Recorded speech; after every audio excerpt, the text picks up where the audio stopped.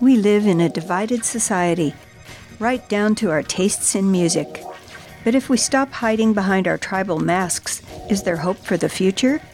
Thank you for stopping by this science fiction podcast from Third Flatiron Publishing in Boulder, Colorado and Ayr, Scotland.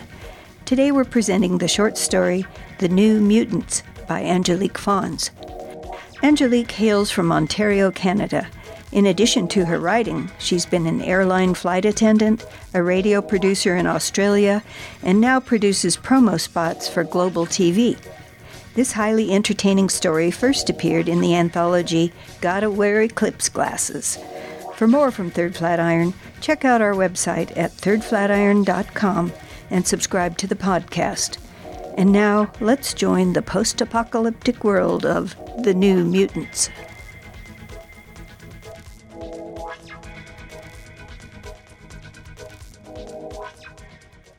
The New Mutants by Angelique Fons. Who knew when the world remade itself it would be one big battle of the bands? Before the event, I avoided crowded concerts like the plague. But now crowds were at least one thing I didn't have to worry about anymore. In my previous life, I was a bookworm introvert.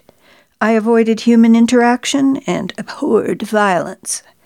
To survive in our musical new world, I learned to make connections with others and embrace the bloodthirsty bit of lizard brain that lurked in my prefrontal cortex. Evolve, or perhaps de-evolve, or die. I was enjoying the cool night with my bestie Jay, rocking out to discordant music which matched the dismal landscape around us. Burned-out grass, a few trees in the throes of losing their last leaves, and a shanty town of plywood forts. A blanket with only a few holes provided a bit of warmth in the cool fall air. Our masks, which clearly labeled us as followers of the New Mutants, sat on the ground beside us. They were neon green plastic scrounged from one of the dollar stores still standing in the city. We added small goat horns with superglue, and the result was weird and intimidating. To think I used to find ripped jeans a bold fashion choice. I cuddled into Jay and let the throb of the punk rock song roll over me. The New Mutants were a 6-member band, 4 guys and 2 gals, all heavily pierced with shredded leather outfits and copious metal jewelry. "Hey, lover boy," I murmured to the thin, muscular guy beside me, putting my lips close to his ear to be heard above the screeching guitars. "Do you think we will have an attack-free night, or am I going to have to try out my new cudgel?" He pulled his battle-scarred body up and moved away from the 40 or so New Mutant followers gathered on the grass. Shoving his dark hair out of the way, he cupped a hand over one ear and listened intently. Walking back, he plopped down beside me. "Okay, Aggie, I think I can hear some twang and harmonica from the east. The cowboy bangers might have a go at us tonight. God, I hate country music. Might be exciting to take a few of those boot knockers down." I didn't know Jay before. I could imagine him as a nerd, probably president of the chess club. He has a wonderfully strategic mind. But instead of moving pawns and queens, he spends his time figuring out how to keep us alive. We are both in our late teens and should be worrying about what to wear to prom, not to how to survive the night. I picked up my brand new weapon, a piece of stocky wood with long fence nails protruding from it. At our last battle with Slang Slinger, a hip-hop band with around 50 members who wore bandanas over their faces instead of actual masks, my baseball bat had broken when I hit a particularly large fellow. He'd been coming after me with a rifle. Ammunition was almost impossible to find, so he was using it as a club. It was part of the Slang Slinger image to use actual guns as weapons, even if they couldn't fire them. When Jay saw that I was weaponless, he grabbed me, and we ran before my enormous adversary could get back up. Dodging blows and weaving through other fights, we hid in the back seat of a burned-out Jeep on the edge of the battlefield. Listening to the cries and screams outside as Jay hunkered down on top of me, I closed my eyes and thought of my favorite memory, My last day before the world as we knew it ended.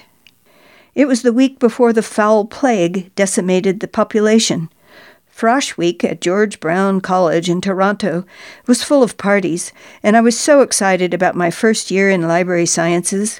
The famous Canadian band Blue Rodeo was performing at Sugar Beach.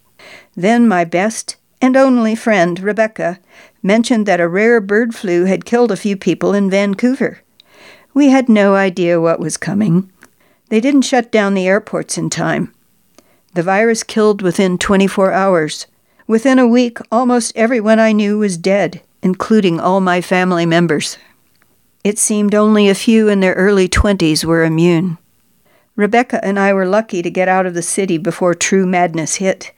We took refuge in a cottage her parents owned on a lake a few hours north of the city. We managed by cutting firewood, hunting deer, and foraging for edible plants. But then one day, a few months later, Rebecca went out to gather fiddleheads and didn't return. I spent weeks scrounging the woods and looking for her body in the lake, but I couldn't find a single trace of her. I can't believe I used to read post-apocalyptic fiction for fun. Living the reality was worse than any nightmare. Too devastated to stay in her cottage alone, I hit the road and walked south towards the city. 2 years later, I was hiding in a useless vehicle. Gas had run out long ago.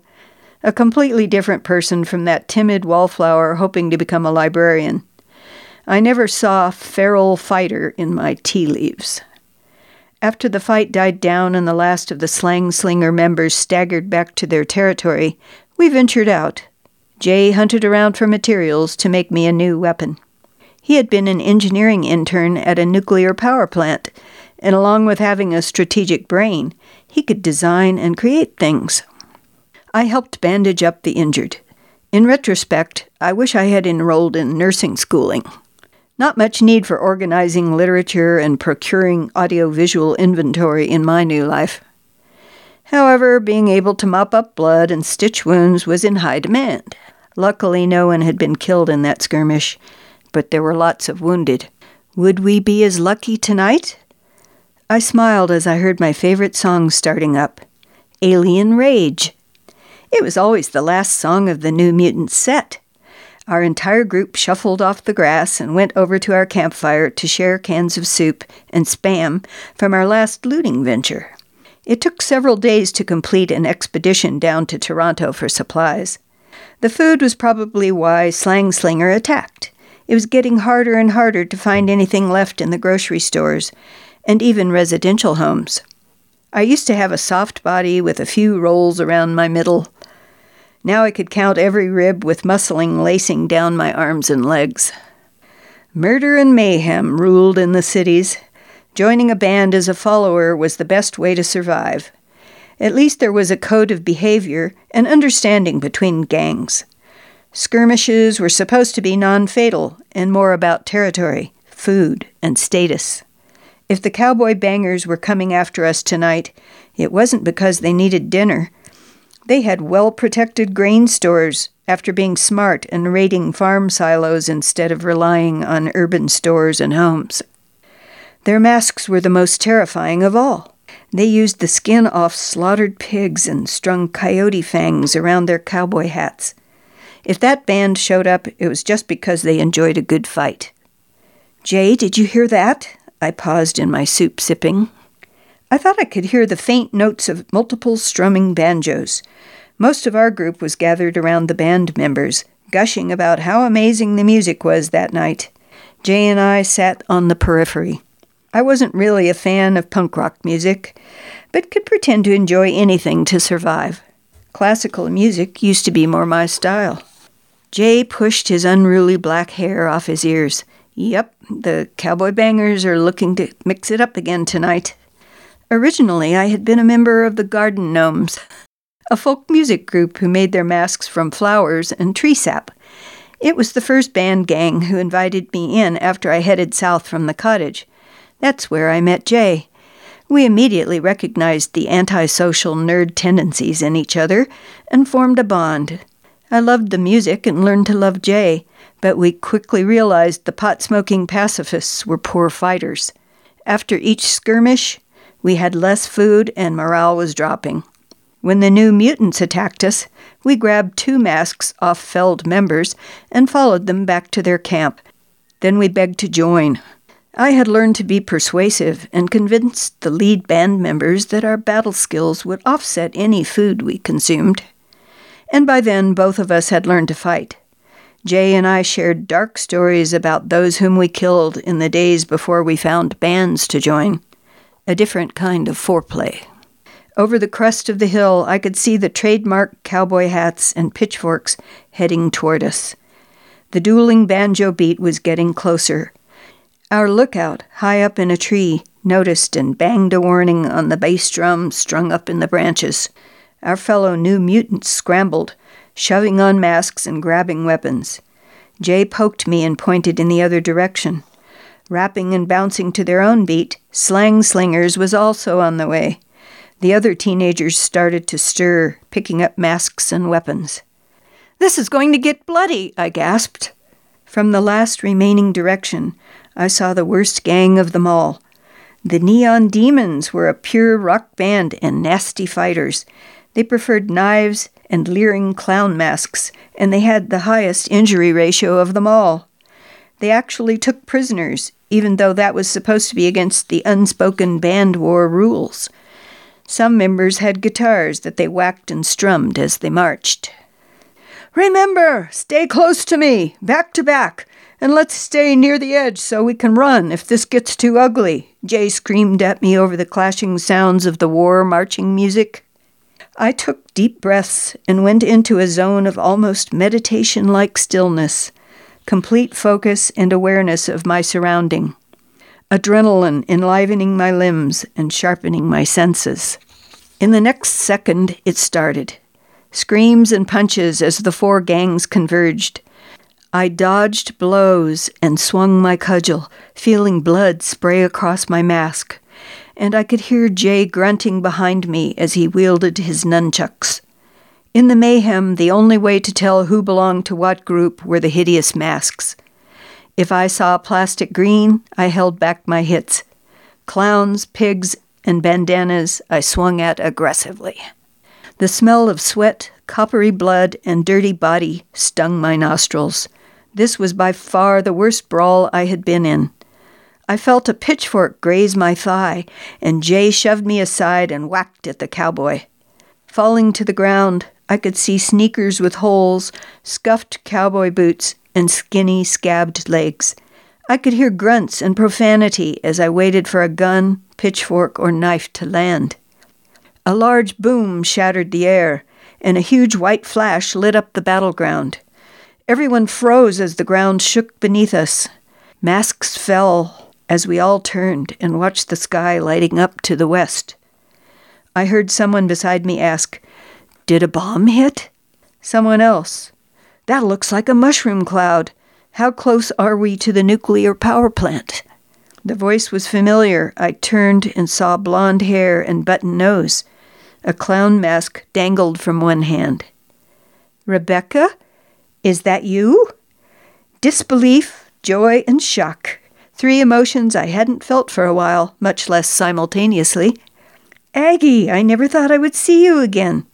She wiped some blood off her face and engulfed me in a big hug. "I was kidnapped and taken by the Neon Demons. I'm so sorry I couldn't get back to you." I sobbed into her hair. "I'm so thankful you're alive." Around me, other gang members were also discovering lost friends as the glow from the explosion illuminated our unmasked faces. We only ever mingled with other bands with our masks on. There was no social interaction off the battlefield. Between hugs and handshaking, I could hear everyone wondering if it was the nuclear power plant and what that meant for us. Pretty unlikely it was a bomber. No planes had flown for years. Were our days numbered? Was radiation going to kill the rest of us? "How long do you think we have, if that was the nuclear plant?" I asked Jay, who had joined in the big embrace with Rebecca.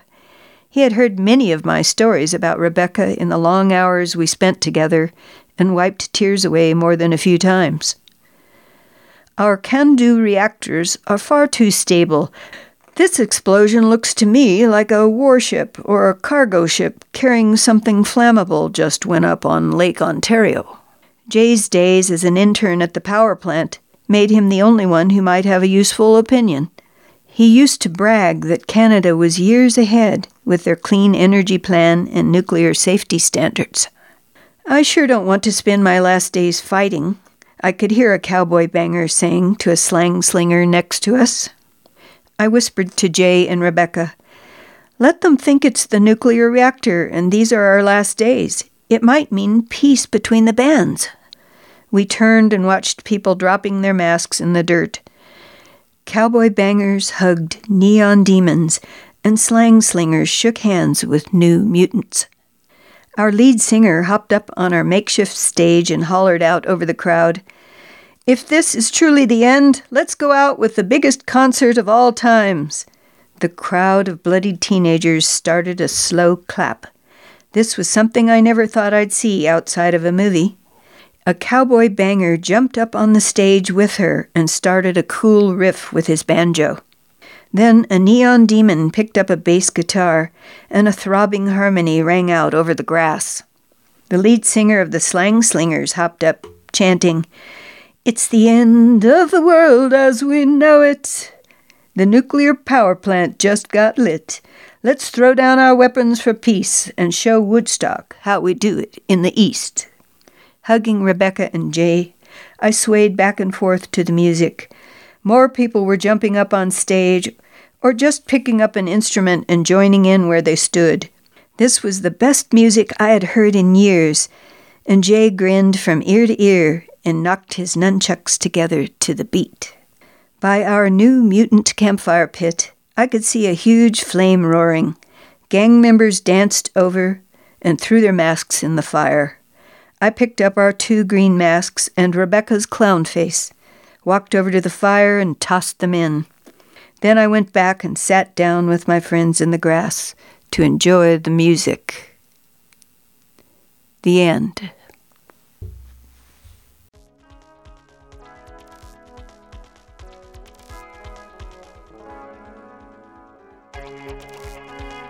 Thanks for listening to this podcast from thirdflatiron.com. Original music by Disco Volante. Sound production was by Andrew Cairns.